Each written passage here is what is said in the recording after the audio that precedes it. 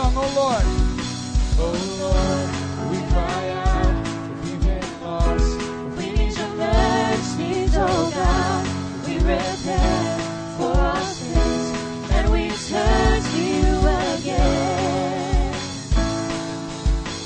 Come on, let me sing it out, oh Lord. Oh Lord, we cry out, we've been lost. We need your mercies, oh God. We repent for our sins, and we turn to you again. Yes, we turn to you. Oh God, we cry out for your mercy. Oh God, we cry out for your grace.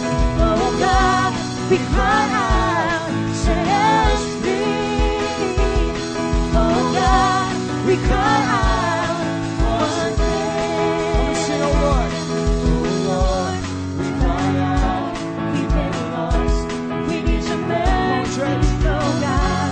We repent for our sins, and we turn to you again. Yes, we turn to you.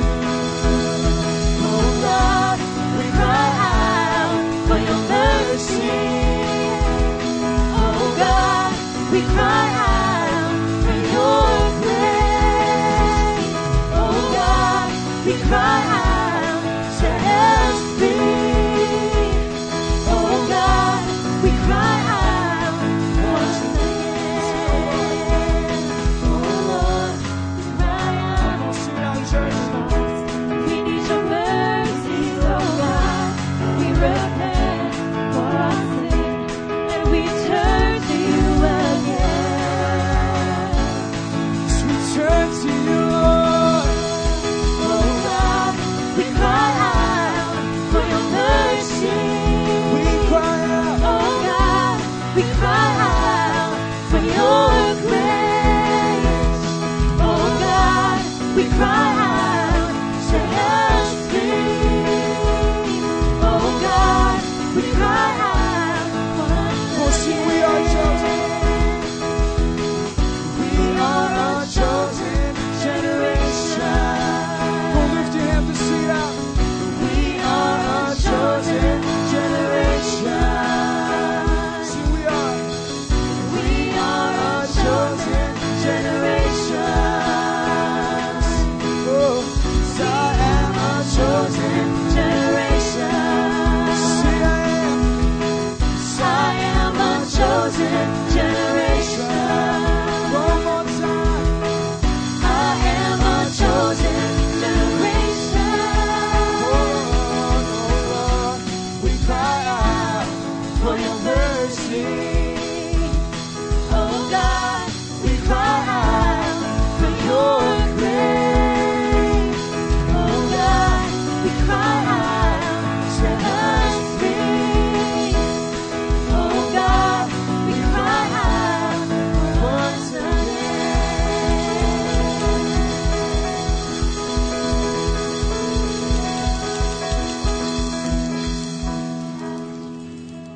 We are a chosen generation. Sing it out. We are a chosen For every voice declare we are chosen today. Sing, we are. We are a chosen generation. We are a chosen generation. Let's make it personal and say, I am. I am a chosen generation. I am a chosen generation. Sing it out. I am a chosen generation. Sing, I am. I am a chosen generation. Sing, I am. I am a chosen generation. We believe the words of I am a chosen generation. we are. We are a chosen generation. Yes, we are.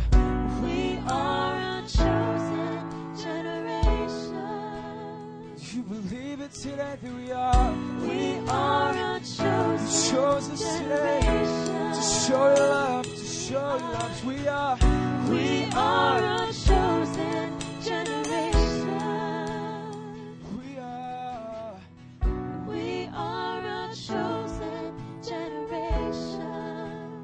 Sing, I am. I am a chosen generation.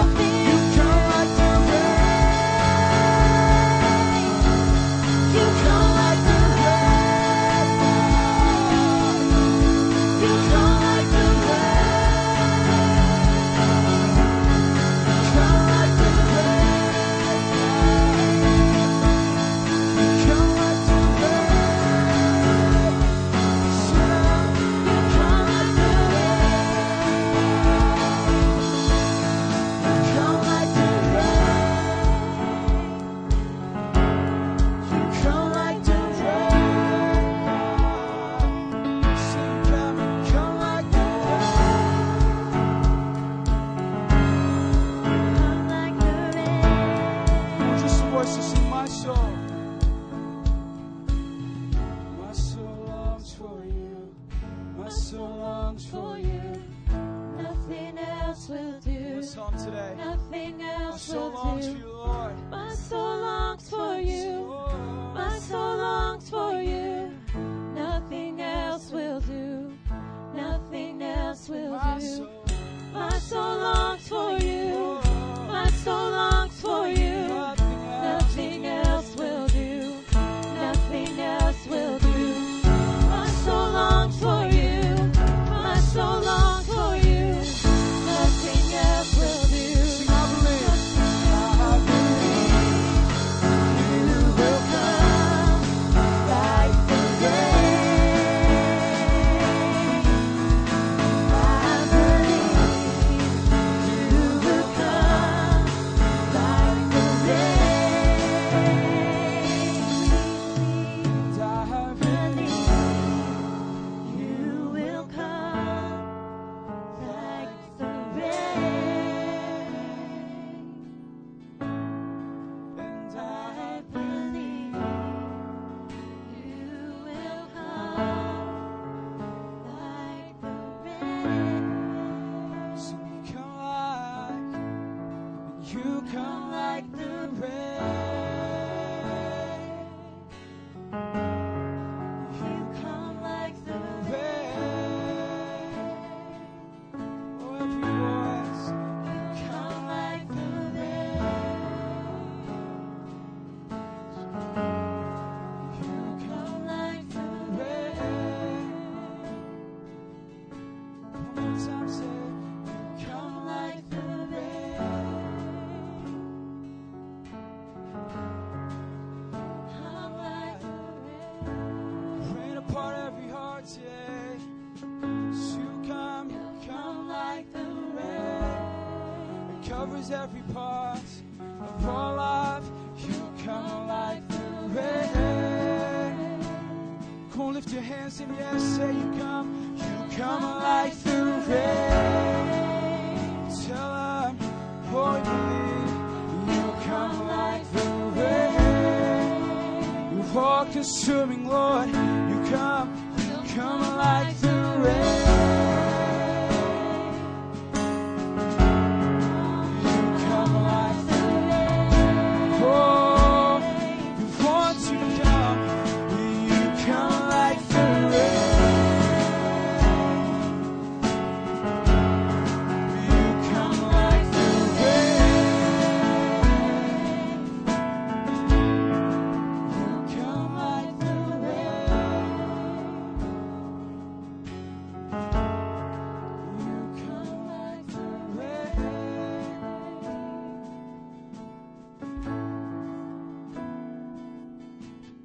You won't relent until you have it all. And my heart is yours. You won't relent.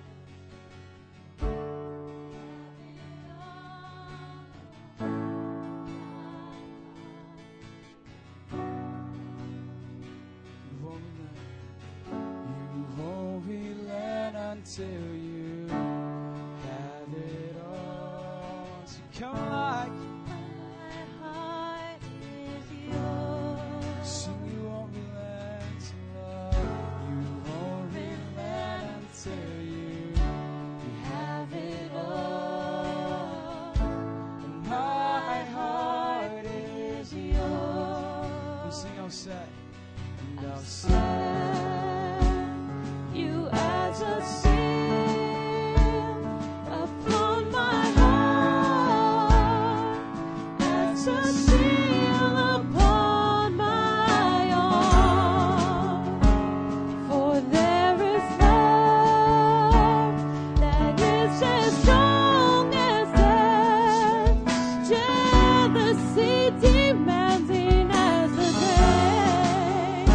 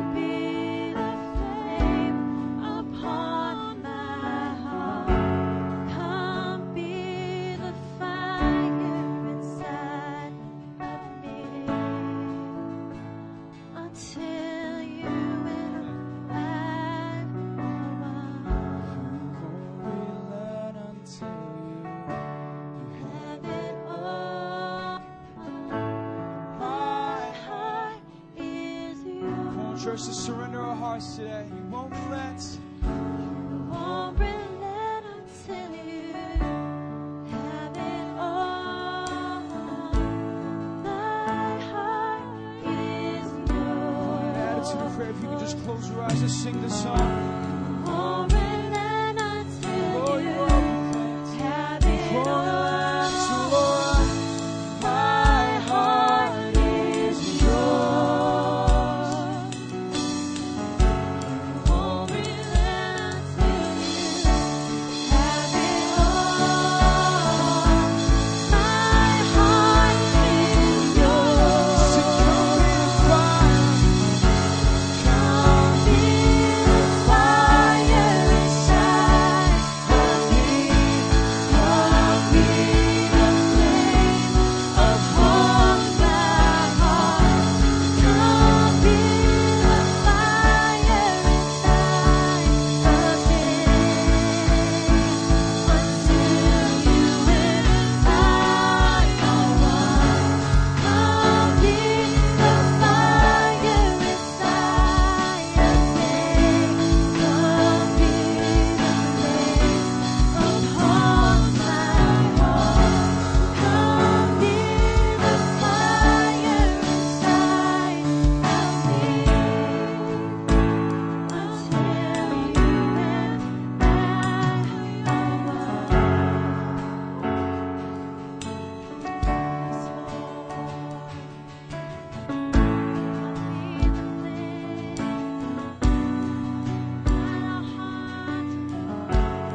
I don't want to talk about you like you're not in the room. I want to look right at you. I want to sing right to you. And I don't want to talk about you like you're not in the room. I want to look right at you. I want to sing right to you. And I don't wanna talk about you like you're not in the room. I wanna look right at you. I wanna see right to you. I don't want to talk about you like you're not in the room. I wanna look right at you. Jesus, we want you. I don't wanna talk about you like you're not in the room. I wanna look right at you.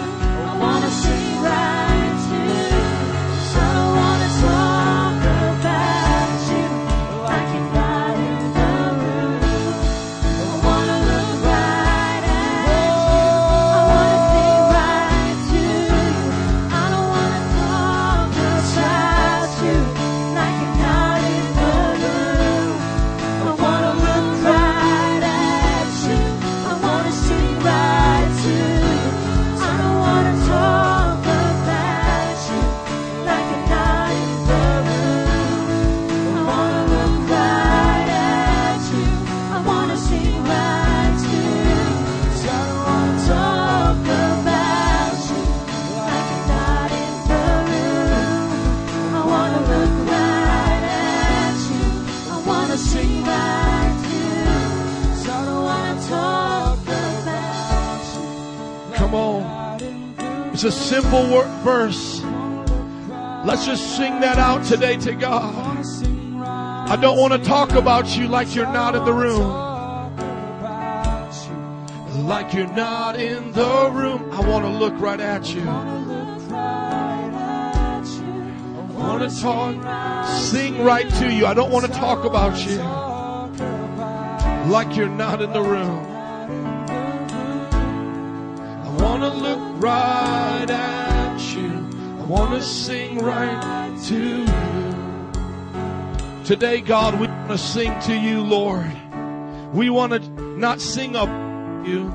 We want to sing. And I ask that, Lord, you will guide our hearts to do that. Help us to worship you the way you deserve to be worshiped. We ask that in this room right now, God, as we prepare to take communion, that your Spirit will draw us deeper to you. We're going to prepare to take communion right now, but we're going to keep worshiping God. As we get ready to pray over the communion, I just want you just right where you are, just to make time to tell God you love Him in your own words. If all you know how to say is, I love you, Jesus, would you just say it right now? I love you, Jesus. And for those of you who are comfortable worshiping God, would you just start to sing a new song or speak in tongues unto the Lord, building your inner man right now? Come on, just let this place have some spontaneous worship right now. Jesus.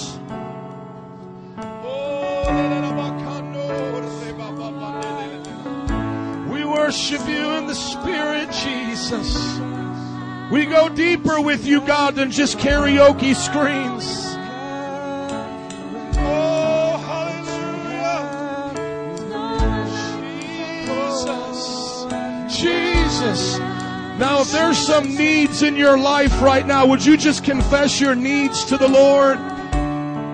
Come on, some of you just need to say, God, I need you in my family. I need you in my relationships. I need you in my finances. As you're just worshiping, just let God hear your needs today. Come on, because it's all going to come from God. What you need more than anything else is a touch from Jesus today.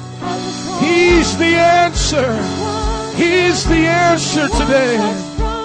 Just one touch from Jesus will change your life. Just one touch from you. I just want one touch. One touch. Just one touch from you. I just want one touch. One touch. Just one touch from you. I just want one touch. One touch. Just one touch from you. Come on and just confess it now. I just want one touch. Just one touch from you. One touch from God will change our lives, friends. Just confess what you need today. I need Jesus. Just one touch from you. Hallelujah. There is freedom in this place. Thank you, God. I'm just going to ask you just to look up at me for a few moments. We're going to receive communion today in the presence of our God who loves us. And as we get ready to receive it, I want to let you know that we don't receive communion to be free or to be forgiven. We receive it because we're forgiven, because we're free. And so I just want to give you just one more chance before you just do something religious. Don't just do something religious today, friends. Don't just come up, and just eat it. Come on. I want you to know that this is demonstrating your forgiveness, your healing, your freedom, your blessing. The cross, in the cross of Jesus Christ is everything you and I need. So just one more time before we come up and receive it, would you just close your eyes if you need to get rid of the distractions. You've already seen enough in the natural. You've already seen enough of this world. You've already seen enough human beings and things of this world. Would you just close your eyes as a form of getting rid of the distractions of this natural world? And now with your heart, with your soul, with the inner person of who you are, would you just reach out to God and let Him know today what you need from the cross? One last time before we receive communion, because without prayer and confession to Jesus Himself, communion is no different than just eating some crackers and grape juice. But we believe in spiritual power, and what no eye has seen, no ear has heard. We believe there is a God of heaven and earth, and He hears His people when they pray. And He hears our prayers today. He hears the prayer of a young man crying out for purpose to heal your heart of frustration and disappointment. He hears the heart today of a single mother crying out through her pain, through her loss. He hears the heart of a teenager crying out from the addictions, the low self-esteem she may be facing. He hears us today. He hears us. He knows us by name. He counts every hair on our head. Just a few more moments. Just you and the King of Kings right now. Right now, his name is Jesus. Talk to him. We need you, Jesus. Thank you, God. You are able, God. You are able, God, to meet my need, God. I call upon your name, Jesus. Set me free, God. Meet every need. In Jesus' name. If you believe God's hearing you, can you say amen? Amen. We're going to receive communion. The Bible says that our Lord and Savior 2,000 years ago walked the shores of Galilee. He called 12 men to be his disciples.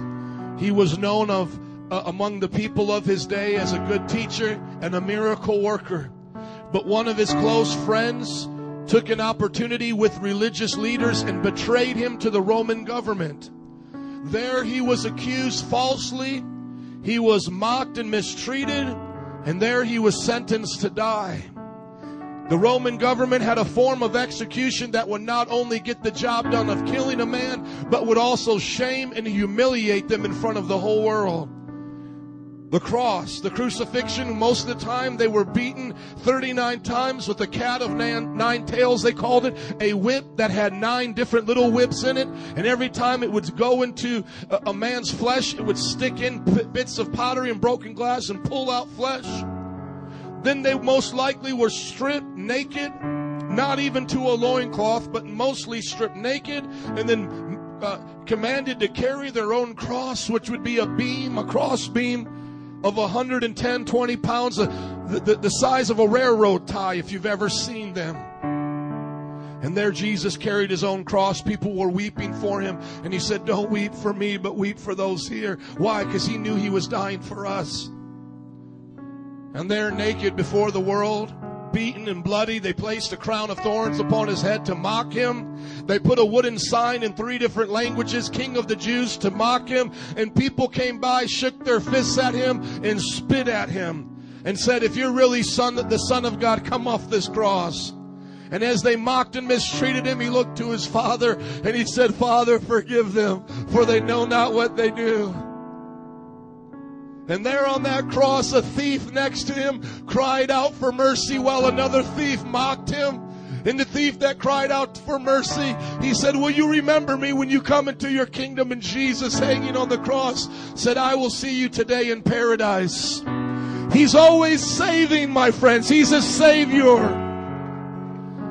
And there on that cross, as his arms were pierced and his feet were pierced, the only way a man could breathe is by going up on the feet. That would cause great excruciating pain to the point of breaking the bones of the feet. They would put the pressure on the feet and catch a gasp of air. But when they no longer could take the pain of their feet, they would just slump down and begin to choke on their own blood, begin to have a heart attack or a brain hemorrhage because of the issues of blood going on the inside. And there, as he slumped down to die, he said, Father, into your hands I commit my spirit. And the Bible says that they took his body and they buried his body in the grave of a rich man named Joseph of Arimathea. This shows us that there is historical proof in where he was buried. It just wasn't any old tomb. And there they put him in that tomb, and his own disciples gave up on his teaching. Peter went back to fishing. Others fled the town and never came back for a while. And there, 3 days later, the Bible says the power of God removed the tomb. The stone that was rolled, it was rolled away. Jesus came forth out of that grave, and he went back to his disciples, and he said, all authority on heaven and earth has been given unto me. Therefore go into all the nations, make disciples, teaching them to obey all that I've commanded. Baptize them in the name of the Father and the Son and Holy Spirit. And surely I'm with you to the end of the age. 2,000 years later, Jesus is with his church. Hallelujah! Hallelujah! Woo! Glory! So today, my friends, as the ushers are going to help you come and receive communion, our habit and tradition is for you to receive it here, but to partake of it at your chair with your friends or family in a time of prayer and gratitude. And as we do today, let us remember our Savior didn't just die as a martyr. He is our resurrected Savior. He is alive today. Amen. I'm going to ask that Rachel would pray for the communion. Jesus, we bless you. We thank you for your love, God. We thank you for that amazing love that, God, never fails. And God, this morning as we remember what you did for us, oh God, we ask that that love, oh God, that transcends our understanding, God, that your peace, that your presence, God, would come and meet us in this place. It would be more than just emotion, but we would feel you near us, oh God. So Lord, we ask, oh God, as we remember you, God, that Lord, you would bless our time together and we would in turn bless you for what you've done in Jesus' name. Amen. Amen. Would you follow the leading of the ushers and come and receive your communion?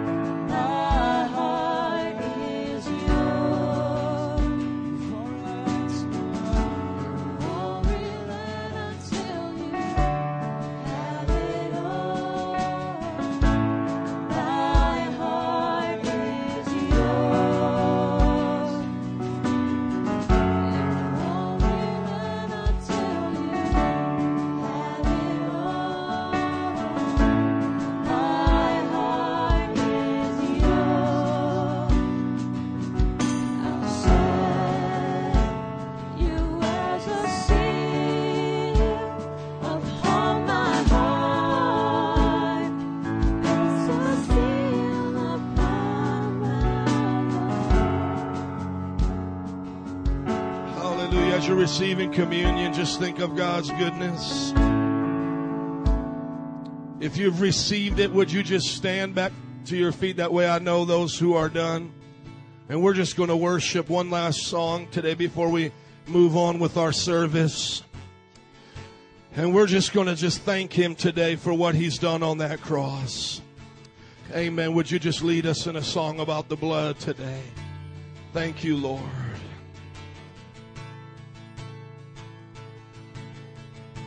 Hallelujah. And what can wash away my sins? What can make me whole again? Nothing but the blood, nothing but the blood of Jesus. What can wash? Amen. Can we just sing this together? Ellie, would you put up the words for us, please? Thank you. Come on. What can make me whole again? Me whole again. Nothing but the blood of Jesus. Nothing but the blood of Jesus. Come on, one more time. Let's just sing that part again. Thank you, God. Wash away my sin.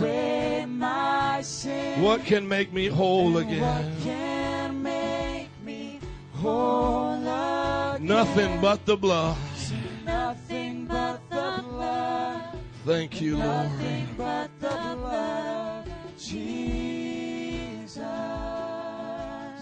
Amen. Let's pray today. Lord, we thank you for communion in this time that we have together, Lord. We thank you that in this house, God, there is just freedom, God, because of your blood. We pray that we'll never forget what communion meant for you. You gave your life so we could live. You took our sins so we could be righteous. You took our sickness so we could be healed. We pray that we'll never forget the cross and the cost that you paid. In Jesus' name. And can everybody say amen? Let's bless the Lord. Praise God. Welcome to Metro Praise. Would you stay standing, greet each other? We're going to have a fellowship time right now. Just stay standing and greet one another. God bless you. Say hi to somebody. It's great to see you here today.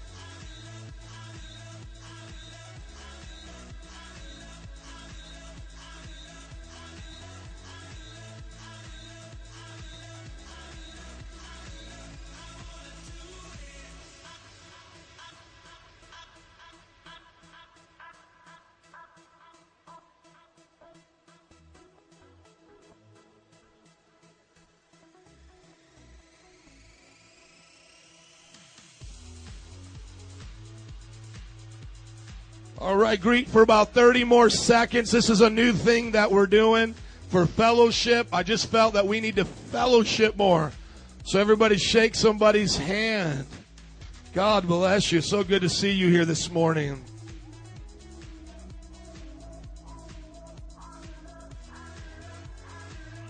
Amen.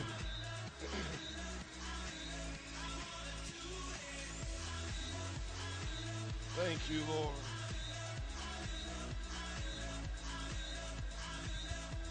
When you see the Metro Praise there, you guys start playing. You guys ready to go to the Philippines? Yeah. I know you've heard this one before. You've never heard the other one. So amen. Let's all find our way back to our seat. Praise the Lord. God is so good. It's so good to see everybody here. Welcome to Metro Praise. I'm Joe Y. Rosnick, your friendly neighborhood pastor, here to give you a wonderful time in the Lord. And we just want to welcome you to our church, where our vision is to love God and love people. This is our 9 a.m. We also have 11 a.m. And so we just welcome all of our visitors here as well. If you're new here, we have a place in the back where you can get all of our information. We have a lot of different cards on the ministry and different things you can learn about us. And so we just want to welcome you here. We also have a Wednesday prayer meeting and time with the Lord. We call it Encounter Night. Everybody say Encounter Night. Thank you. So anytime on Wednesday you want to come out and pray with us, hear a Bible study, it's powerful. And then also we do Royal Rangers and Impact, which is our K through 10 years old, 5th grade time of mentorship. So I want you guys to come out for that, for all of the children. And then Elevate. Come on, Elevate Youth Group meeting every Friday at 7:30. Teenagers, high school, junior high. Come on. Adam, I just heard a testimony from one of the young people that they said God showed up in such a powerful way last Friday. Tell us what's going on with the youth group. Amen. Basically what happened is we just had a Holy Ghost party. And last Friday, we always invite the youth to come out. We have games and all these fun things for them to do. But when it comes time for service, I mean, we just love the Lord. And last Friday, I just gave them a time to just come up and just say, all right, we're going after God. And we just started playing on the guitar. And as soon as you start coming up, getting prayed for, getting things in their heart, just like, man, I want Jesus to come into my life because of this. And that's what it was. And the Holy Spirit did the rest. So all glory to God. Amen. Amen. How many are excited about youth getting touched? Amen. Wonderful. I want to share something with you. Those that want to help us invite people to churches, we have a ton of these in the back here and also on the table when you come by the elevator. Here are invitations that you can put on doors or windows right here. There's a little sticky thing on the back. You take it off. It becomes like a little sticker. Bam! Right there. Everybody go bam! You see, you just do right there, and then you can take it off. You can put it on your refrigerator, amen. And then Adam, turn your back, right here. You can go to your friend, and you can put it on their back like that, okay? And then there'll be a walking advertisement for Jesus. And so if you want that, they're in the back. Want to remind you guys to keep promoting and helping spread the word. And like I said, our vision here is to love God and love people. Everybody say love God. Everybody say love people. Amen. Our vision here is to love God and to love people. That's what Jesus said is the greatest commandments, to love God with all your heart, soul, mind, and strength, and love your neighbor as yourself. We're going to turn 7 years old in March, and this has been the heartbeat of our church, and I hope that you will join with us in this vision of loving God, loving people. And then we have a strategy. Everybody go, strategy. Thank you. Our strategy is to, first of all, connect everybody to the cross of Jesus Christ. We believe that's the most important connection you need to have in life. And we believe the best way to do that is at life groups. Is anybody excited about life groups this morning? Woo! Come on. 7 times for adults during the week and 3 for youth. These are places of home Bible study, mentorship, prayer, and fellowship that you can be a part of. I want everybody to look up at me, please. One of the saddest things I experience as a pastor is when people go through trouble and I'm the only one they can call. I feel bad for them. You know, Pastor, can you come out, get somebody to come out and pray for me? You know why I feel bad for them at that time? Because there's a whole group of people that wishes they could be there as well. And you see, that's what life groups do. See, if all you do is show up on Sunday, you don't get to know everybody else. And so these times is when you can get, in a house and do a Bible study. And when something goes bad, you can call that group up. They're going to show up with meals. They're going to be there to pray for you. And they're going to make that their habit to do that. And then you might say, Pastor, but what if I have a good time? You're going to be there for somebody else. You see, we're not going through life alone. Can everybody say amen? So I just wanted to share that because I noticed as the church is getting bigger, there's sometimes people that fall through the cracks and they say, Pastor, but I need you. And I'm saying to myself, like this week, I'm in California doing work with the Bible College. I can't be there. And I feel so bad because I know these life group leaders. If you're a life group leader, would you just stand up? We're just going to brag on you for a minute. I know these life group leaders love to help and pastor people. So would you all just give them a hand clap, amen? And many of them are up here.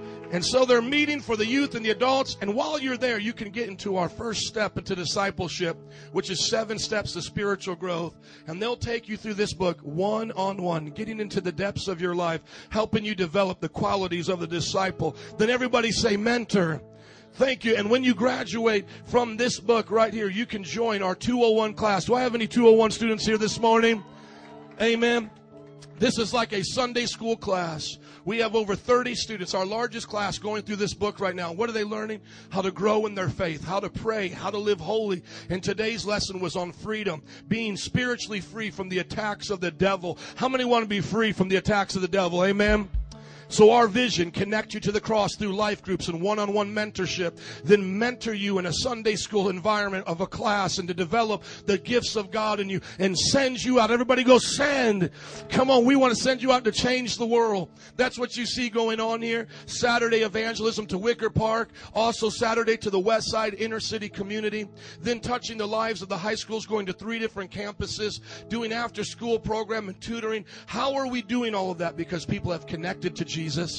They've been mentored and they're being sent out to change the world. And we believe if we do this, we can see 100,000 disciples here with 50 churches in 500 around the world. If you believe it, say, I believe. Amen. Praise God. And so we want you to be a part of the vision. What God is doing here today is awesome work, and we want you to be a part of it. Also, right now, we have a new series on the end times. It's starting today. I want you guys all to come on out next week and this whole month and bring your friends. And I got a cool video, if I can get it to play here for you guys. Watch this cool video. Can you put it up for me? Hermano Profesor. Let's start it again right here. Let's try this. This is a great video. It's life-changing. It's going to go down in history. Okay. It has audio to it. Are we able to hear it, my brother? I'm going to do it right here. You just talk to your neighbor about something right now. Is the volume up? We're good?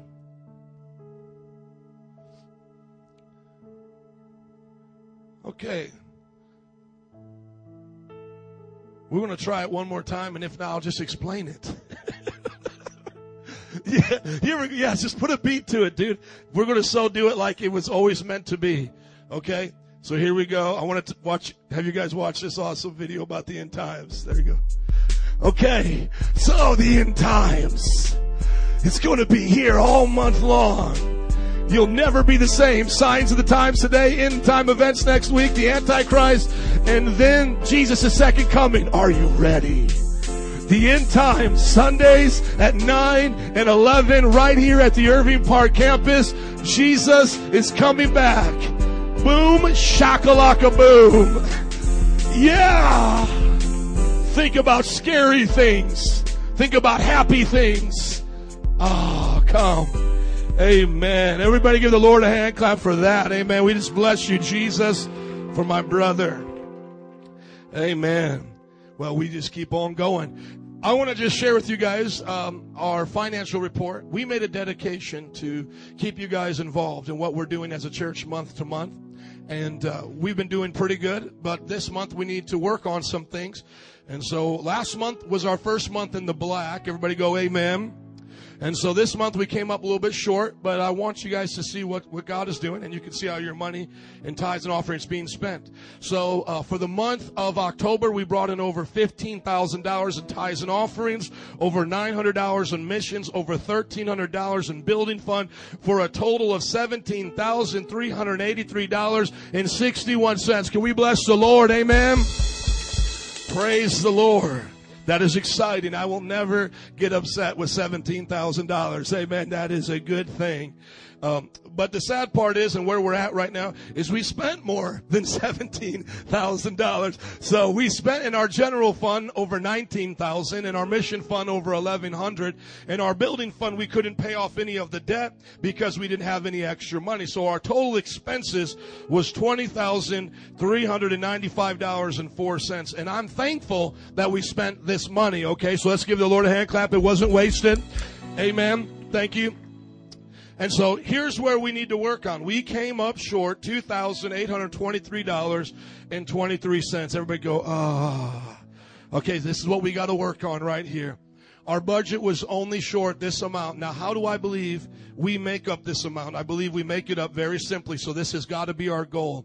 We're asking for a church for everybody to tithe. You're welcome to come. If you don't tithe, there won't be an alarm that goes off if you don't tithe when you walk through the door. Beep, beep. You know, like point to you. Okay. Though I wish sometimes. No, but anyways. The church we believe that Jesus commanded us to give 10% of our total income. Okay? So we're one of those churches. We believe that God actually talks about us doing stuff. And that means that whenever we make money, we always give God 10%. We're happy on payday, and we're just as happy on give day. Amen? And that's where that $17,000 came from. And last month, by the way, we had over $20,000. So we've seen months where we've done it, and God has showed up. What we need to do is everybody to get on board, because I think, and I know this is kind of new for us to be at this level as an income. Sometimes when we see things go well, like we did last month, people get a little bit comfortable and say, oh, we're okay. But last month was every hand on deck, everybody doing their part, and we got through. And that's where we're at right now, because we stepped out so much on faith for this building. It's $8,000 a month. I mean, most people don't believe it, but yes, it's $8,000 a month just for the building alone. I mean, that's where a lot of it comes from. And we do too, vans, transportation, the gas, the cafe, the children's things. And the reason it was a little bit more also this month is we did the Halloween outreach and gave away candy to everybody and first-time visitor gifts. And we just love doing that. So that's just what it costs. So we're going to ask everybody to be a tither to help the church continue to grow, to be obedient to God. Why do we tithe? 3 reasons. Number 1, God commanded it, and it breaks the heart of greed. So it takes greed out of our lives. The second thing is it stores up treasures in heaven, because we're going to be up there a lot longer than we are down here. And then thirdly, it helps us propel the gospel across the world. Amen. How many are happy for the chair you're sitting on, being in a church today that loves Jesus? Amen. With instruments and vans and all of the things for our children. Well, that's why we give our tithes. And then what we're asking, and Berto has the pledge sheets in the back, and if you've already handed them out, perfect. And basically what we're asking at this time, because we are coming up short. So I'm not a person that's just like, give God $5. Do I got a $5? Anybody got a $10? $10. Okay, woo, here's a holy rack for $100. And I'm going to throw it out there. Thank you, my brother. I don't want you to think this is a scam. Amen? Look at your neighbor and say, no scammy. There is no scammy here. This is Jesus. We love Jesus. We have a financial committee. You can look at our records. You'll see them in depth at the end of the year. But the reason why we're doing this every month is because stepping out as great as we have, we need extra. And so we want everybody to know where it's going. If everybody gives $25 to missions, we can have a $1,200 mission budget where you can see last month we spent about $1,100. That's right about where we want to be. The only problem is when we brought in $900. So if everybody could say on top of their tithe, I'm going to give $25 to missions and Circle Missions, we're going to keep working with our 200 churches in 4 different nations. Nepal, Pastor Madhav has about a dozen churches. Pastor Chime in Nigeria has 7 churches. Pastor Anil in northern New Delhi, India has 40 churches. Pastor Amit in southern India has 60 churches. Pastor Edward in Pakistan has 70 churches. All of them have our books translated in their language, registered with the government, use the name, the vision, the strategy, and the structure. Can you say amen? And we need these books. Right now, the books are not able to be printed in many of these countries because we're short on the mission fund. So I'm asking if you could give extra to the mission and into the building fund. Because of the camera that we bought, some of the lighting around Easter time, we have about $10,000 in debt towards credit cards and companies, and we want to pay that off. And so we're asking if everybody could give $50 towards the building fund, we can do this mamma jamma for Jesus. Amen? So what does it look like? You give tithes and $75 a month to the offering to change the world. Now here's the good part. Nobody's going to force you to do that. And if you're like, oh man, these are one of those churches that are going to make me give. No, we're not. Okay? And then, by the way, we can't make God bless you either. Okay? So, just something to think about. But as you give, God will bless you. Amen? I believe that. Thank you. Would you stand to your feet? Definitely not one of the funnest times of the service, but something that we believe is needed. And we thank you for giving as you give. That's how we supply the need. And most of you have attested for the years you've been with us. Offering is usually the part right now, which is just a few moments. We're never going to make that the focus. Let's pray. Father, I thank you today for this wonderful church. Lord, we know we're in an economic hardship. God, we know that many good people are struggling themselves, Lord. But God, we hold on to your promises more than anything else. And you said, Lord, that you would watch over your people, that you would bless them to be a blessing, that you would provide bread for their children. And Lord, we ask you to bless them today. Bless your people. Bless with increase and jobs and inventive ideas and new companies, Lord, and for education and for opportunities to increase, Lord, and protection over the things that they already have for your sake and for your kingdom's sake. You said if we seek first the kingdom of God and his righteousness, all these things will be added unto us. We place you first today. And Lord, we lift up these nations we just talked about, India, Nepal, Africa, and Pakistan. Lord, many of them not only have financial issues, they have issues, God, with the government, persecution, sickness, famine. God, be with them today. Protect them from their accusers, God, and those who persecute them. Give them healings in their body and miraculous testimonies of protection, Lord. And be with them. And Lord, we ask you to be with our country, our leaders, and the military, and those who protect our freedoms here.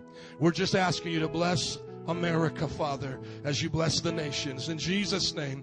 And everybody said, amen. Just keep the prayer for Pakistan right now. He is still being threatened by the Islamic terrorists. Keep him in prayer, and Pastor Madhav, because he's being threatened by the communists. So we have 2 of our leaders right now being threatened around the world. Keep them in your prayers. And if you would say this with me on the count of 3, would you do it? 1, 2, 3. And my God will supply all your needs according to the riches of his glory in Christ Jesus. Will you come forward rejoicing as you give? Thank you so much today. God bless you.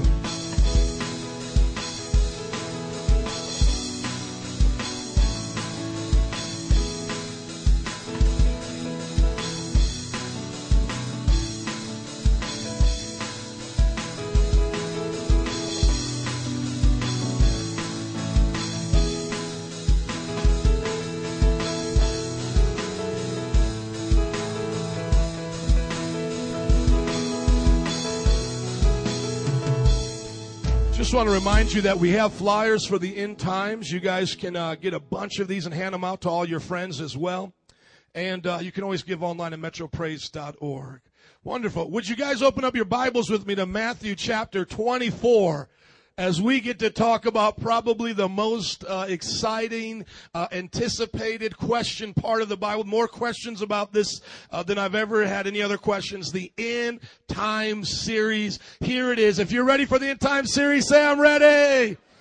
Amen. We're excited that you're here. This is going to be awesome. Today's message is going to be Signs of the Times. Get ready to be blown away.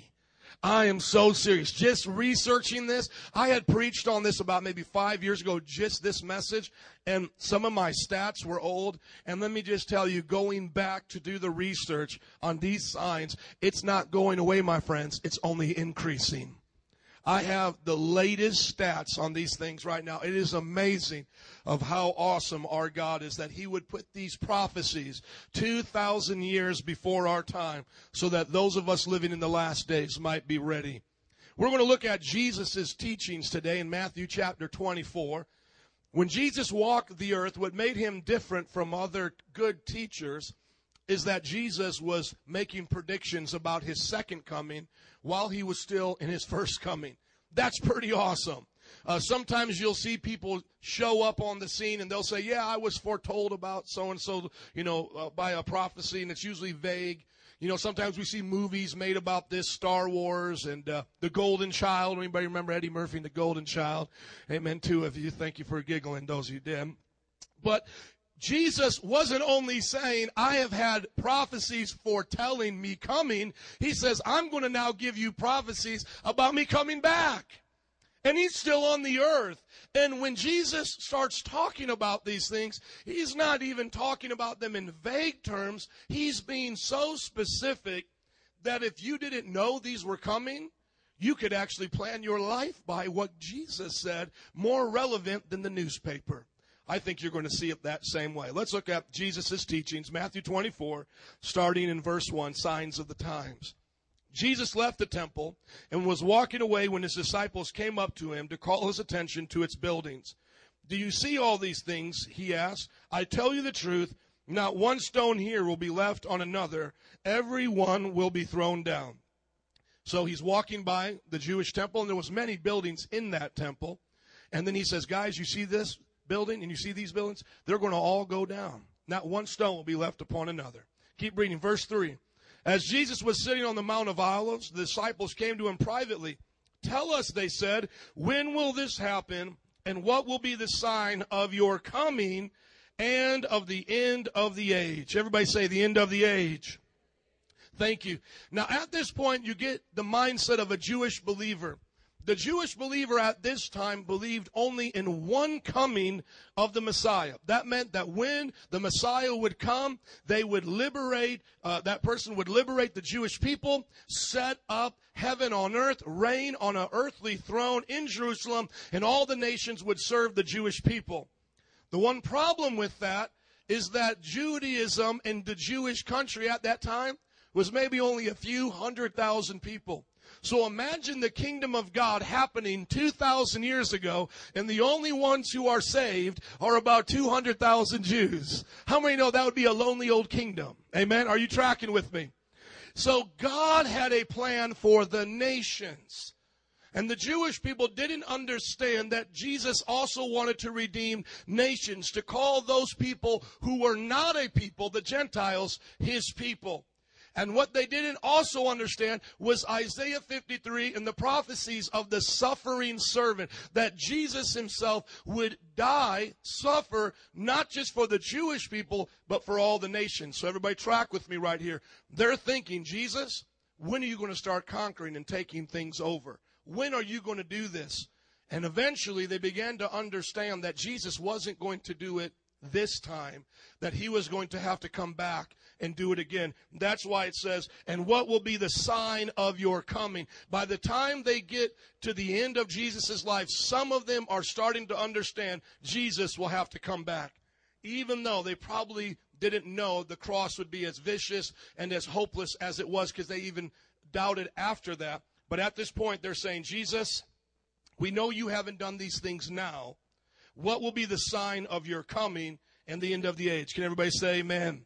Amen. Look at verse 4 now. Jesus answered. Here he begins to list these things that they're going to be able to know when he's coming back again. Watch out that no one deceives you, for many will come in my name, claiming, I am the Christ, and will deceive many. You will hear of wars and rumors of wars, but see to it that that you are not alarmed. Such things must happen, but the end is still to come.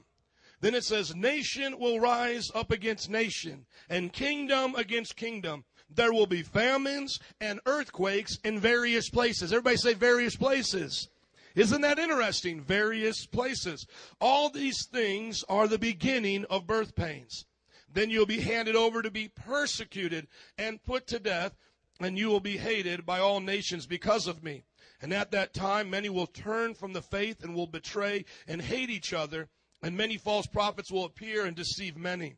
Because of the increase of wickedness, the love of most will grow cold. Let's just say that phrase together. 1, 2, 3. The love of most will grow cold. Look at that. But he who stands firm to the end will be saved. And this gospel of the kingdom will be preached in the whole world as a testimony to all nations. And then the end will come. Can we say that phrase? 1, 2, 3. And then the end will come. Thank you. I want you to look over the passage again.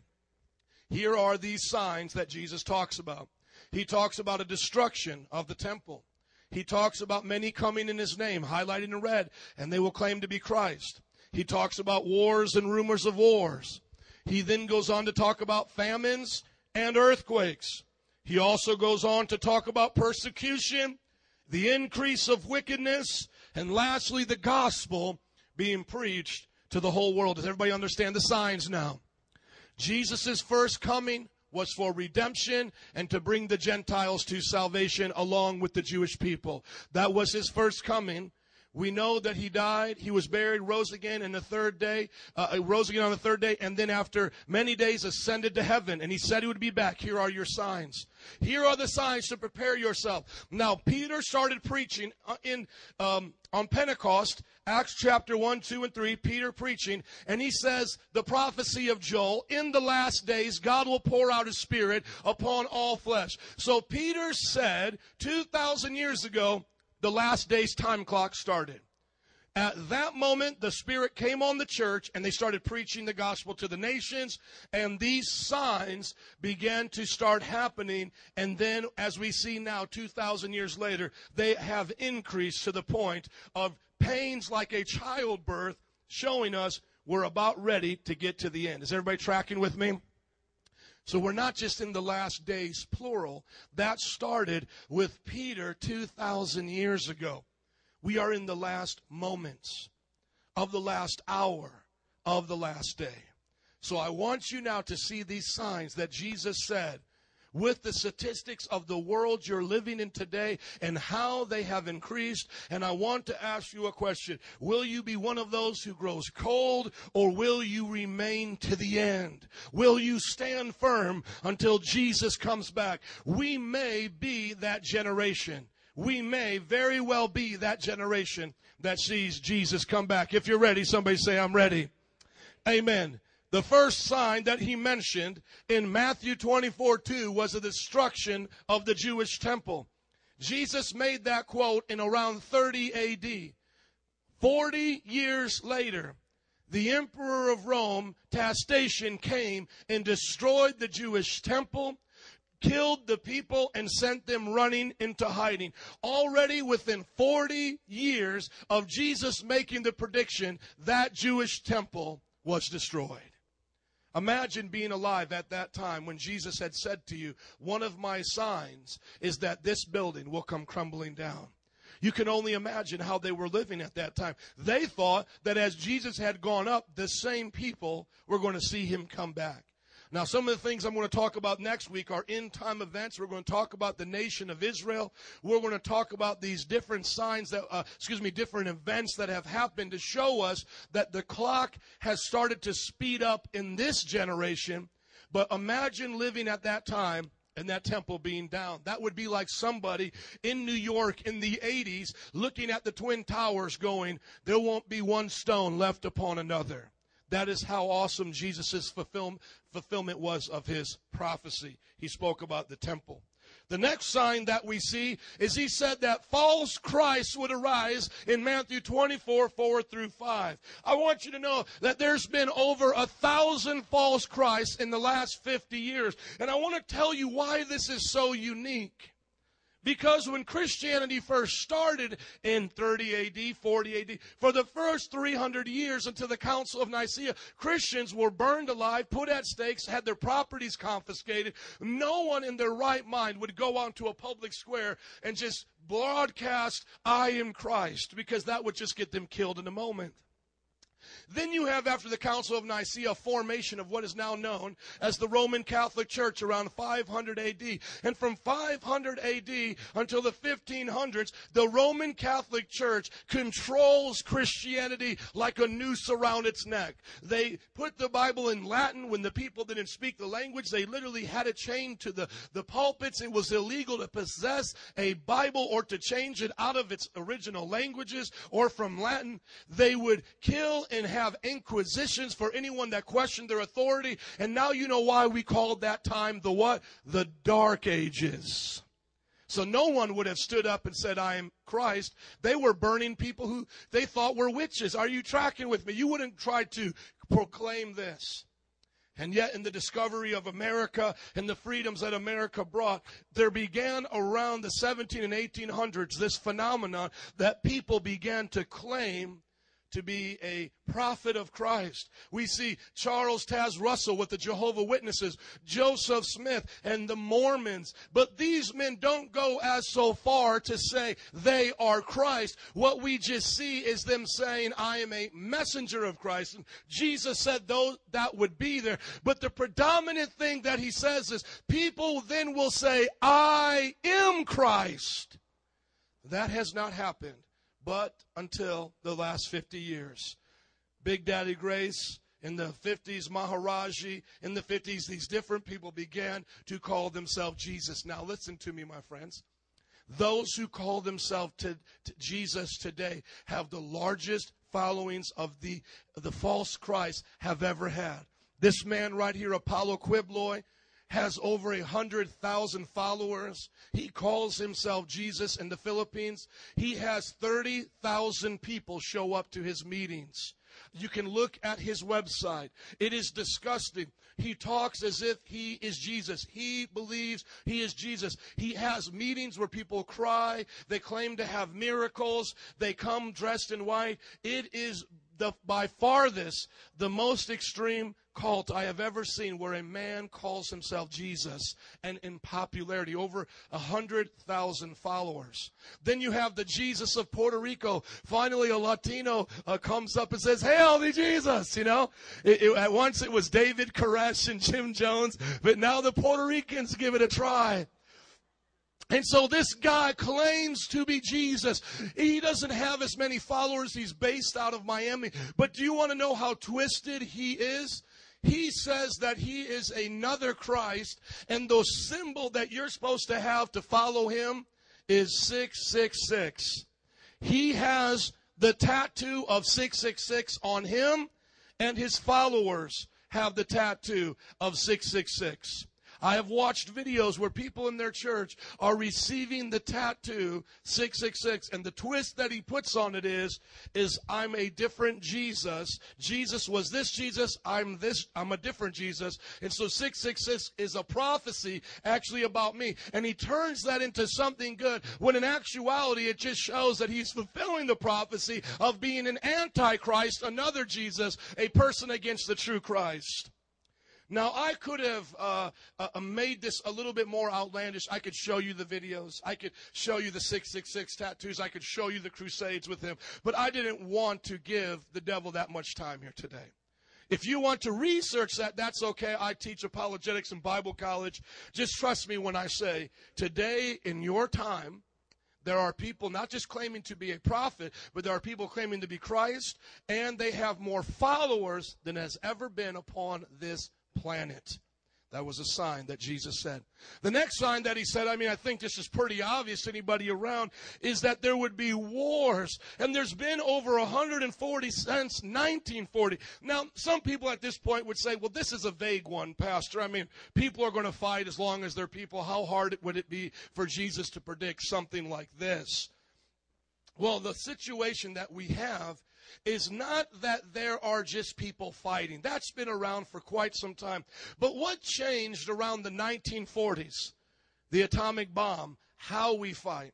Since that time, we now possess enough nuclear bombs to destroy the world 20, 30 times over. And the wars that are being fought now is not just, maybe back in the day it was a war between Egypt and a surrounding nation, maybe the Mesopotamians or somebody around at that time, the Canaanites and the Israelites. Maybe the death toll would be 10,000, maybe 20, maybe if there was a massacre, 100,000. Do you know that Hitler alone killed 10 million people? Do you know that Stalin killed over 10 million people? Do you know that the genocide that's going on in different nations, like you saw the movie Hotel Rwanda, we're talking 600,000, 1 million people being wiped out in a matter of 6 months. This is not just any old kind of fighting. This is a demonic spirit of violence like it was in the days of Noah. The Bible says they were so violent in that day that they were killing one another without discretion. Now in the modern time we have the tools and the weapons, and there isn't a desire for peace. But rather, as we see with Iran and Ahmadinejad, there is more crazy people raising up to the task to slaughter and to continue to kill. Jesus said that would be one of the signs. The next thing that he said would be one of the signs would be famines. This is right off the End the World Hunger website, and I have these links for you to see it as well. Since 1990, we have been going up. There was a little bit of a dip around 95 to 97, but then you can see how it shot up to 2009. And they're predicting, but the facts have not yet come in, that they have brought it down. But where is this number at? A couple 100,000, a couple million? No, 1 billion people. Once again, somebody might say, well, that was kind of easy for Jesus. No, it's not. Think of it like this. America has enough food and wastes enough food on their bellies and in their garbage that they could feed the billion people. There is enough food to feed everybody. But why are they starving? And then you begin to look at the places where they're starving the most. In Asia, China and India are the largest nations that are starving. And then Africa and the nations after that come into the statistics. But the number one nations are in Asia. And why is that? Does China not have any food? Does China not have any agriculture? Look at China on a map sometime and see the vastness of that country. It is because of evil in men's hearts and dictatorship that keeps the people suffering. It is a sign of evil upon this earth that Jesus predicted. Do you know that in India, just a few months ago, it caught my attention. I couldn't believe it, and I even posted it on Facebook. Like an Indiana Jones movie, an explorer in an Indian temple found over $1 billion, a billion with a B, worth of idols, gold statues, diamonds in their eyes. And do you know what the temple said? While it's situated in a place of poverty with the caste system that believes if you're born poor, it's because God is against you. Do you know what they said? They're going to keep those statues there. Over $1 billion worth of money that could be given to the poor of that nation and surrounding areas. Is it any coincidence when you look around the world, who owns most of the missions? Who's doing most of the work? It's Christians. And is it any result that the number one nation that does the most work around the world with the Red Cross is America? Because these are signs to us that there are evil people in control of other parts of the world, and they're starving their very own people. Another sign that we see, here's a picture of starvation. I wanted us to get an understanding of this. This is also something that we don't see a lot in America, is what it looks like. And imagine 1 billion people like this around the world that are facing this same kind of hardship. The next sign that we see is of earthquakes. Now, once again, you might say, well, maybe he was guessing. Look at the chart from the conservatory, the scientists of earthquakes. This is from their page.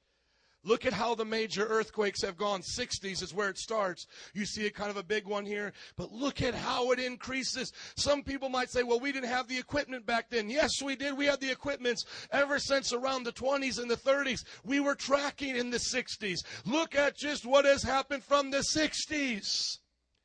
And then what did he say? Various places.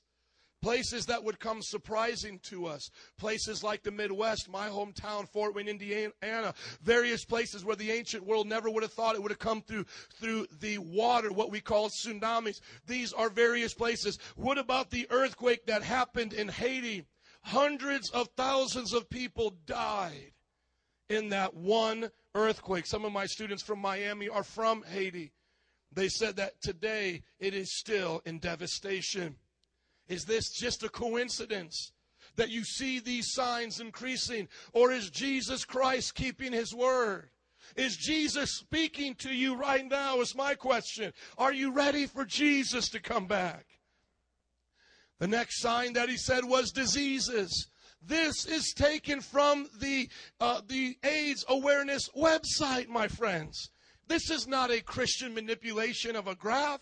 I will show you the website I got it from. Look at how AIDS has come upon our planet in these last days.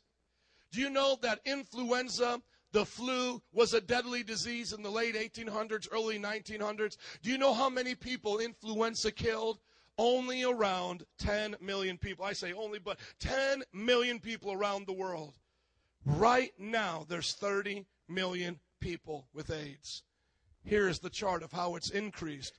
Just from the time of 1990. Now we might be able to stop it. You can see it's kind of capping right there. But think about how many people in your world today have this disease. And you see, you and I live in a culture where we have hospice and these places where people with diseases go and we don't see them. But I've walked the streets of India 3 times and the streets of Nepal. You will see them on the streets. This is what it looks like. And so we could live in America and be so, oblivious to the signs. But the signs are among us. And that's why Jesus said, watch out that no one deceives you. While we've seen entertainment grow like never before, do you know that my great uncle played baseball? Johnny Wyrostic, that's his name. You can look him up online, has a baseball card. Do you know in the 20s how he played baseball? By working a side job, playing on the weekends, and just going on the buses with the team. He played for the Cincinnati Reds and different teams. You look at the number of Super Bowls around, 60 or 70. My friends, this mass media towards entertainment is something new. And I believe one of the reasons it is because it's flooding our airwaves to be like a bobo or a pacifier in our mouth. So we don't really see what's happening by the millions all around us. Don't be deceived, my friend. We're not just living in a time like all the other times. This is an increase like we have never seen before. And then one of the most devastating, touching things that Jesus talked about is he said, you will be hated among all nations. Christians would be persecuted. You can go to persecution.org or persecution.com. They're 2 great websites. They have documented that over 100,000 Christians are dying every year. More than ever before. Why? Because Christianity is growing.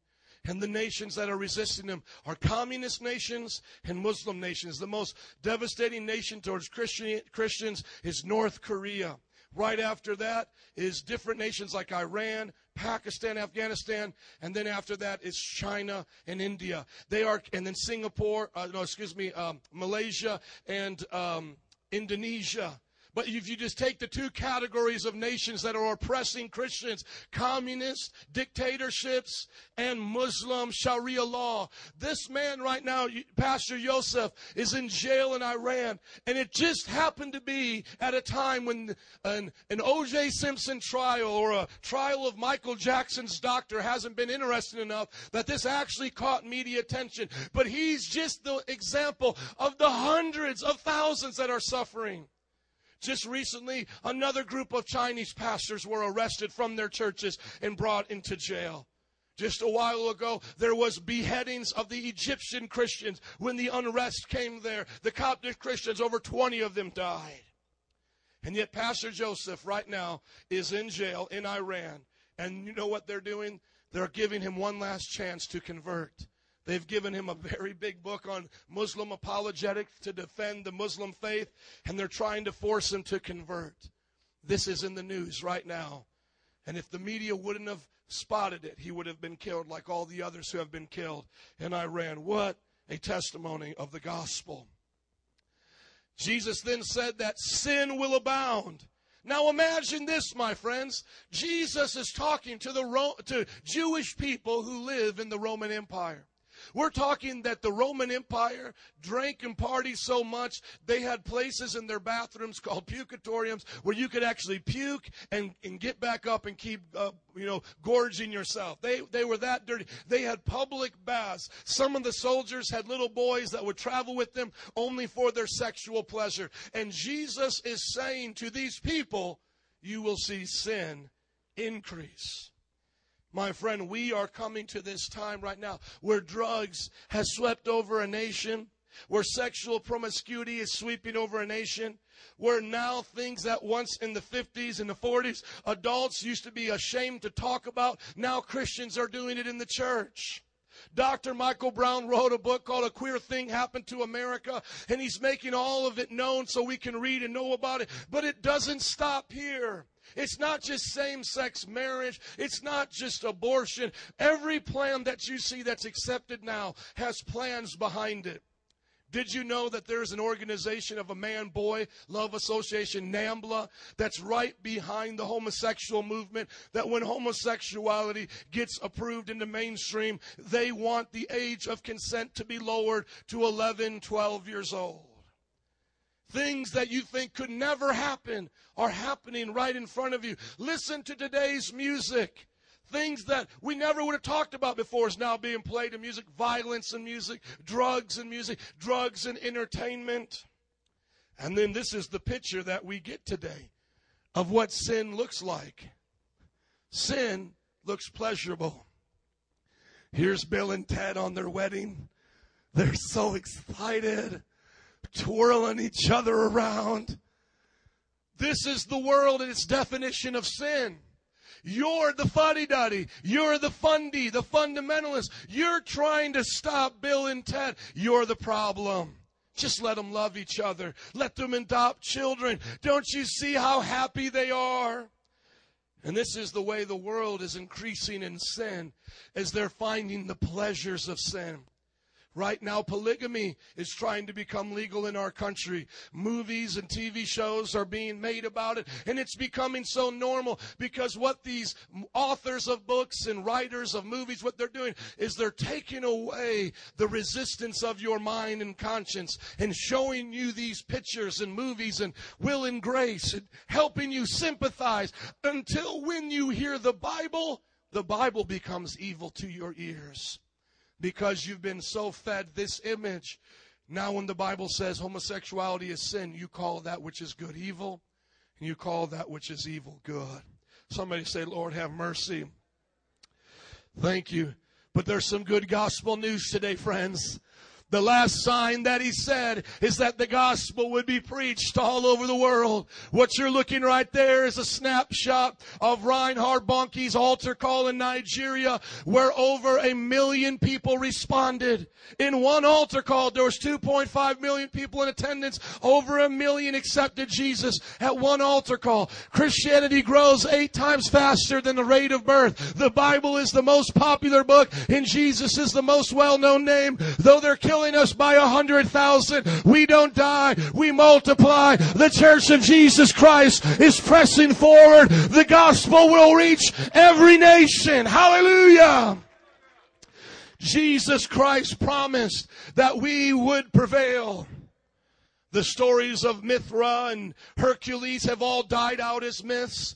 The teachings of Buddhism and Taoism has died out as a culture has died out. And yet Christianity, with the most outrageous of claims, men walk on water, people survive lion's dens, is growing in some of the most restricted nations right now. China is seeing one of the fastest growth rates right now.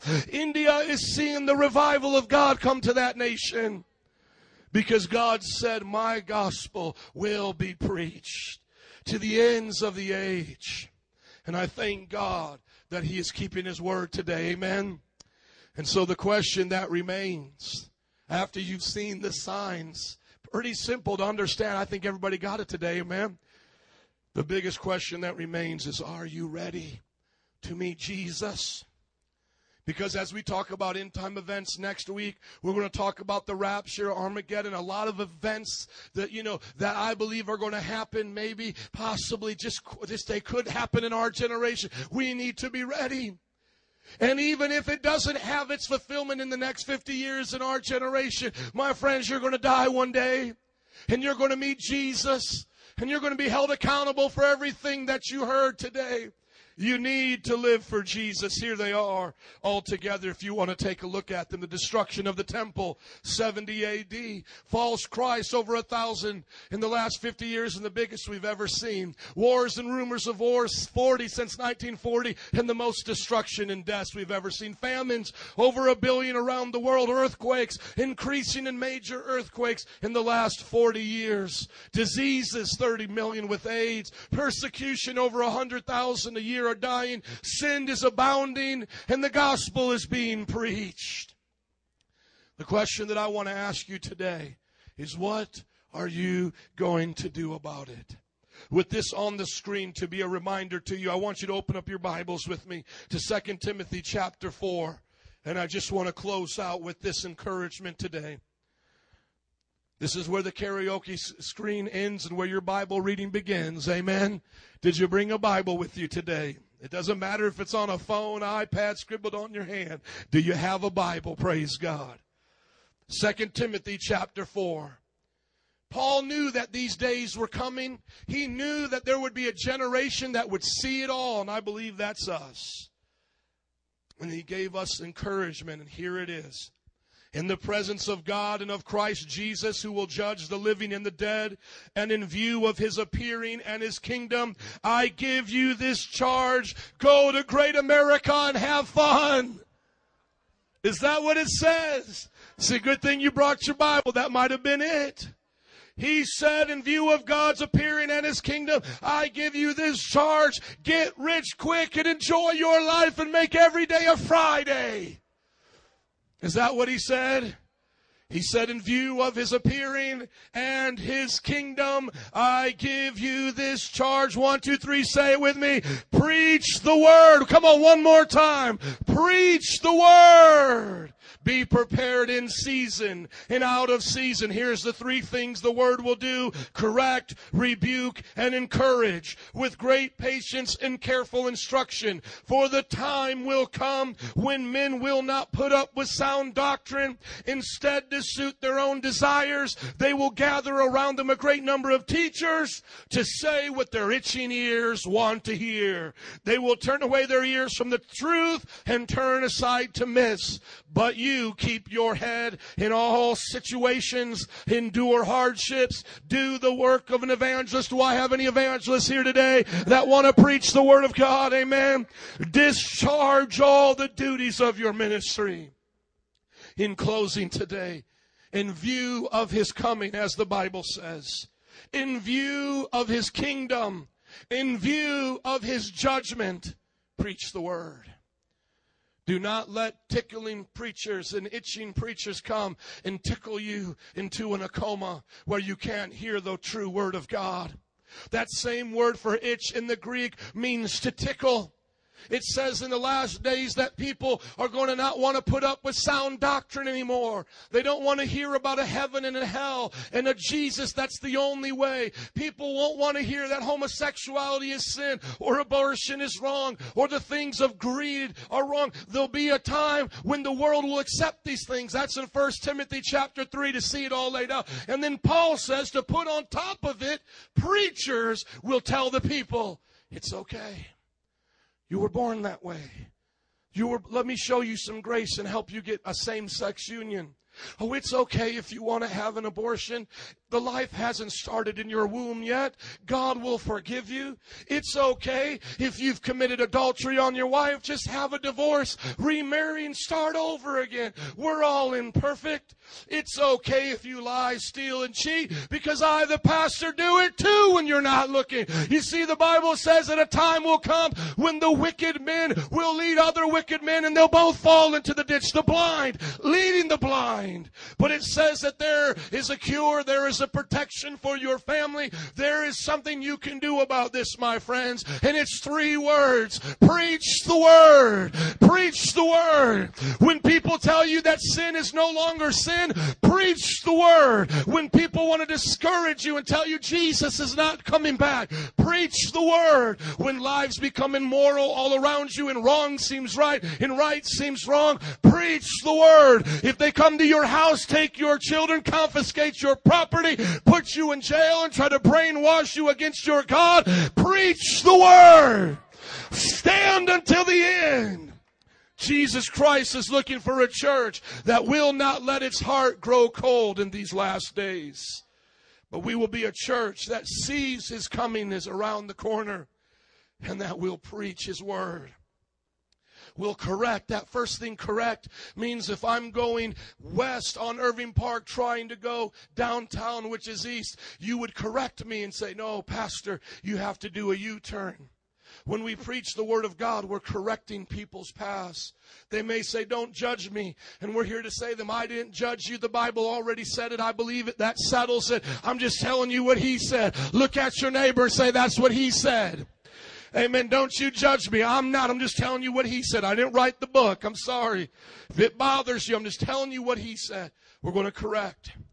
We're going to correct a crooked generation where girls cut themselves, where teenagers do the most vile things right now to find happiness. We're going to correct them. We're adults. Do you know that in the midst of this great recession, in the time that we're suffering, I was watching movies, a documentary about these movie stars and these people who go to Milan and these different parts of Europe, and they're spending more money than this world has ever seen spent. There are yachts right now in these parts of Europe worth over $100 million. It's like they're dancing while the world is burning around them. They're eating, drinking, and being merry because they know it all is going to go away. But they don't understand, my friends. Their soul will be held accountable. Don't fall into this party. My friends, correct the crooked paths. The second thing is a little bit stronger than correcting. It's rebuking. It's called correcting with some passion. You're saying, stop it. You know, you sometimes got to get up in people's face and say, stop it. We need to tell the government and tell those who are in authority, stop killing babies. Stop killing babies. Stop abortions. We need to let that be known. We need to tell our young people in Chicago. Do you know that Chicago has led our nation in murders, not just 1 year, but many years? Last year, 2 years ago, one of the two, we had over 500 murders in this nation. We need to tell our young people in these gangs, stop it. Stop killing each other. Stop letting the devil turn you against your brother. He's not your enemy. It's the devil who's brought confusion. We need to tell our children, stop your rebellious behavior.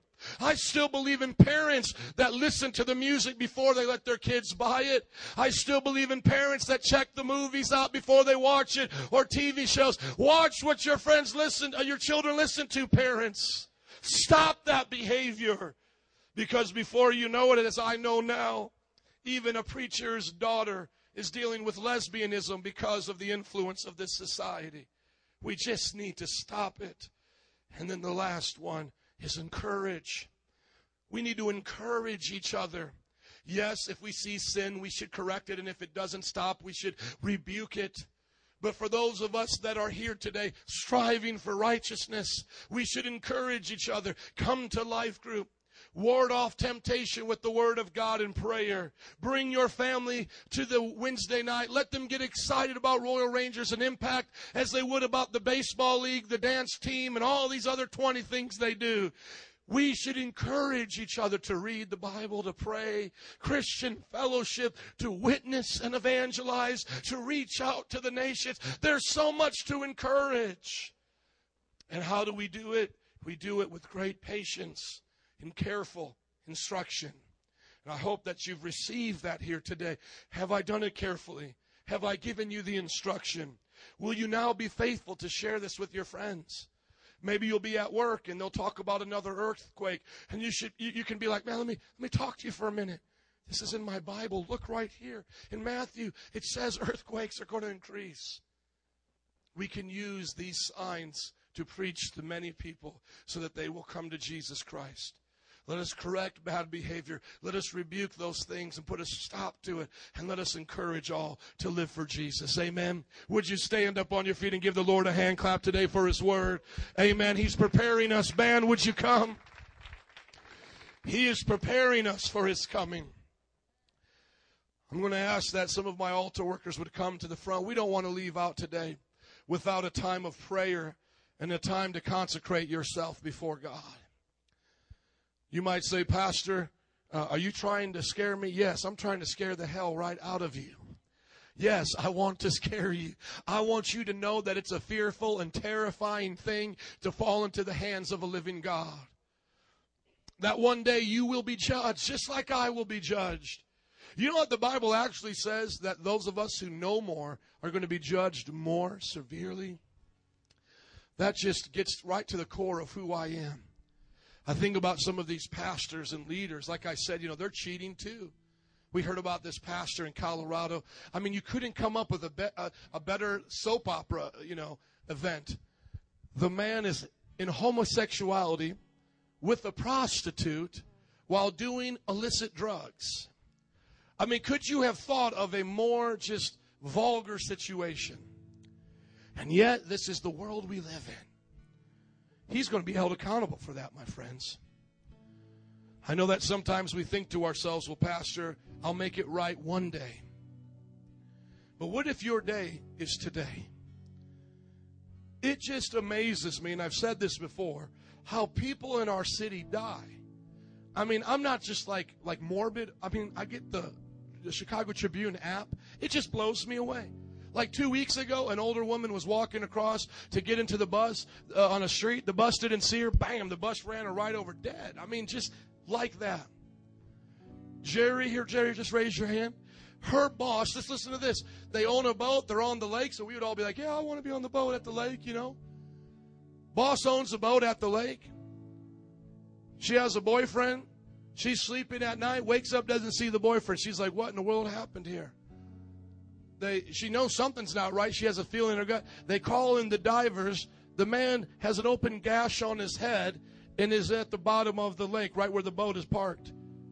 The best understanding that they got of it is he came home a little tipsy, was going onto the boat, reaching up for something, slipped, hit his head, knocked right over. That was just a couple weeks ago.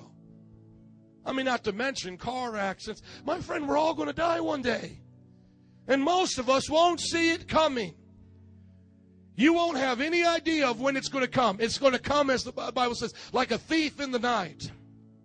Are you ready to meet Jesus? We're going to pray today. And if you need to come and get your life right with God, these altar workers are up here for you. And I'm going to ask that no one leaves. We'll dismiss in just a moment after we sing this song and pray. Let's begin right now. Father, I thank you, God, for today. Then would you just begin to play? Father, I thank you that your word is here to prepare us for your coming and for the time we meet you, God. And Lord, I pray that if there's anybody here and they don't know you, God, that they'll make it right today by coming to Jesus, repenting of their sins and confessing you as Lord. With every head bowed and eyes closed, before we sing this song, I want to ask you, do you know the Lord? Is Jesus your Lord and Savior today? How do you know? By keeping His commands and having a relationship with Him. If that's not the way it is, in about a few moments, I'm going to call you forward. And if you need Jesus, I'm going to ask you to come to these altar workers. They'll pray with you today. In just a few moments, look at your heart. Everybody, please, come on. Is your heart right before God? Or has it gotten stone cold? Jesus is the only way to heaven, my friends. He gave you predictions that were more true than the paper you read. He wants you to be ready. If that's you today and you need to get ready, as we sing, I'm going to ask you to come right now. Band, as you sing, come on, come. Who needs Jesus? If you need the Lord, would you come right now? Quickly, do not wait. If you need to bring a friend with you, come with a friend. Jesus. Believers, would you sing this song out? And if you sense that you've backslidden, would you come? Because if you can't say God has it all, then give it away to God today. Let God have your heart. In Jesus' name.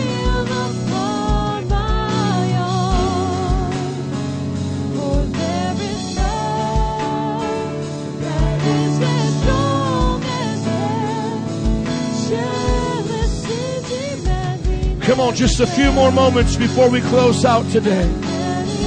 Who says I need the Lord? Would you come now? We're pleading with you because we know that Jesus has a plan for your life. Right now, God. Right now. In the name of Jesus. Hallelujah. If you're not where you're supposed to be with God, would you come? We're going to sing it one more time. But if you're not where you're supposed to be, people are already here. Come on. Maybe you have an addiction. Maybe you have a habit and it's drawing you away from God. Come quickly that Jesus can set you free. The Bible says because of the increase of wickedness, the love of many will grow cold. Let God set your heart on fire again. If there's any hearts in here that you would say, Pastor, my heart's growing cold. I'm not on fire like I used to be. I'm making small compromises. I'm going to give you 30 seconds to come now before we sing it one more time and close out today. Jesus is calling you. He's a jealous God, the Bible says. He won't stop working on your heart until He has it all. He doesn't want to share you today with pornography, with bitterness. He doesn't want to share you today with selfish ambition, greed. He doesn't want to share you with pride, anger, perversion, hypocrisy, and unbelief. He wants all your heart. Jesus, one more chance. Man, let's sing together before we dismiss. If that's you, come on, you won't relent, Jesus. Jesus, have mercy, Lord. Have mercy, Jesus. We see the signs, oh God. Help us to live holy, blameless, and pure in your sight. My heart is yours. One more time and then say, be the fire. Come on. You won't relent, Jesus. Have it all. My heart is yours. Jesus.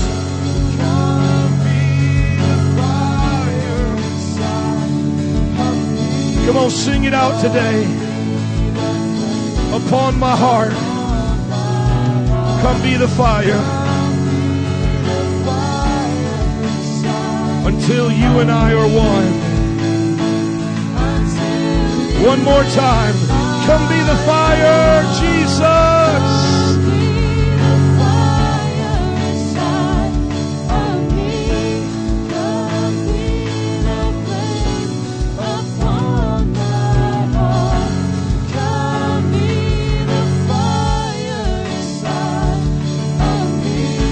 Hallelujah. We're going to close out in prayer now. And for those that need to go, we're going to dismiss. But if you need prayer for anything, just anything, healing, fire of the Holy Ghost, spiritual gifts, want to pray for your friends or family, we're going to remain up here, but we're going to dismiss for those that need to go. Father, I thank you for this wonderful service, for meeting us here, for blessing us with your truth. I pray that as we walk out of here, we'll never forget the signs of the time. And we'll prepare our lives and those around us to meet you one day. In Jesus' name. And everybody said, amen. Can we bless the Lord today for His word? Amen. God bless you. Those that have to go, we'll see you at Life Group. If you want to pray or seek God, we're up here. Have a wonderful week.